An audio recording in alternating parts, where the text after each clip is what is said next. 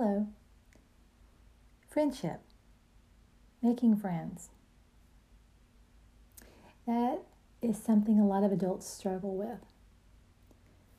We are very busy. We're very busy in our work or school, and we spend so many hours in a work environment, and then we go home to, your home life with, whatever it is that you do, whether or not it's family or friends or your exercise workout regimen, your eating, your hobbies, and that doesn't leave a lot of extra time.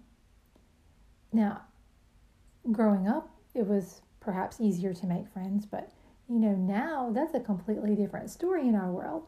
And everything that we look at, whether or not it's an app or a social media piece, everything is about inviting friends to join. Do this with friends. And the people that are on there, are they truly your friends? Or are they just people that you may have clicked on or allowed to join in with you on that particular app? And then you are counting them as a friend now. But in the true sense of friend, what is a friend? Is it someone that's simply an acquaintance that you know on a first name basis and that you could reach out to if you need something, perhaps?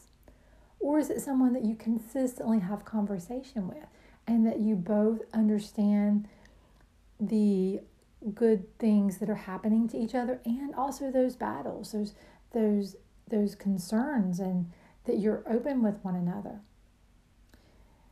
You could always try an experiment. Oftentimes there's one person that typically reaches out to their friends, whether or not it's a text or some type of message, just to say, hey, how are you doing? What's up? That kind of thing. If you're that person, what happens if you don't do that? Do you ever hear from any of those other so-called friends? Or is it just quiet unless you reach back out? Another thing, have you ever looked at the conversations that you have? Let's say you're having a terrible day. You have had some type of automobile accident. You have lost your job. You have had your home burglarized. You have all of these bad things that have happened to you. And yet, when you reach out to say hi to your friend, they start telling you about their problems. Do they stop and ask you how you are? Or is it just one-sided? Sometimes people need that feed, that consistently to feed their problems to someone else. It could be that you are seen more as a mentor or as someone that they look to for sympathy, empathy, or advice. Now, what about building those true friendships? Where do we start?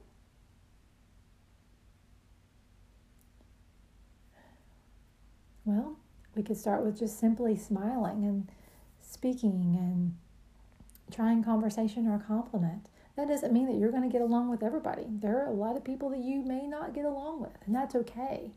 Sometimes people are friends for a short amount of time, and then they don't feel that they necessarily click or, that it seems to be progressing, or it's not vibing right with them, for lack of a better word.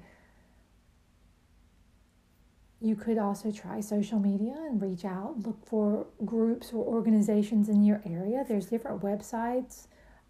You could try that. You could try taking that step out of your comfort zone. When we're able to go out again and do things, you could try different types of venues or gyms or places that have different meetings or meetup type of situations, and try that and kind of see.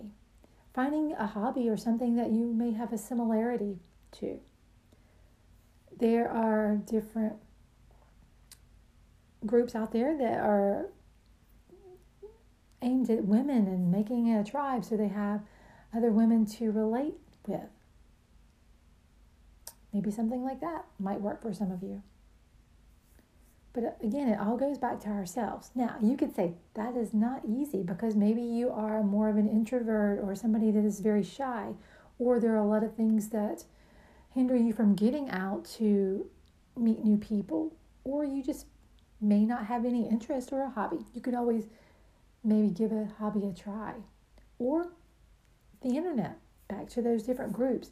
And if you don't see a group, why don't you maybe create one and see if you have anybody of interest and go outside of your area. Your friend doesn't have to be in your local area. You could have someone that is international. And, we all like to have conversations and have people. We like to feel that we are being cared about as well as cared for. And we like to have people. If something were to happen to us, we would like to think that someone out there cares and that we would have that individual to talk to or, feel empathy with. But the first thing is, not to be discouraged with the fact that you may or may not have friends, or may or may not feel that you have a group or tribe or circle. That's okay. Hearing those kind of things makes any of us feel like we're not doing something that we should be or that we need to be doing more. And I would say be kind to yourself, and that you are of value, that you are worthy of love, and that there are people out there that would love to be able to talk to you, just like you would be able to talk to them. Just takes one step. Think on that a little bit. Thank you. Thank you for joining me.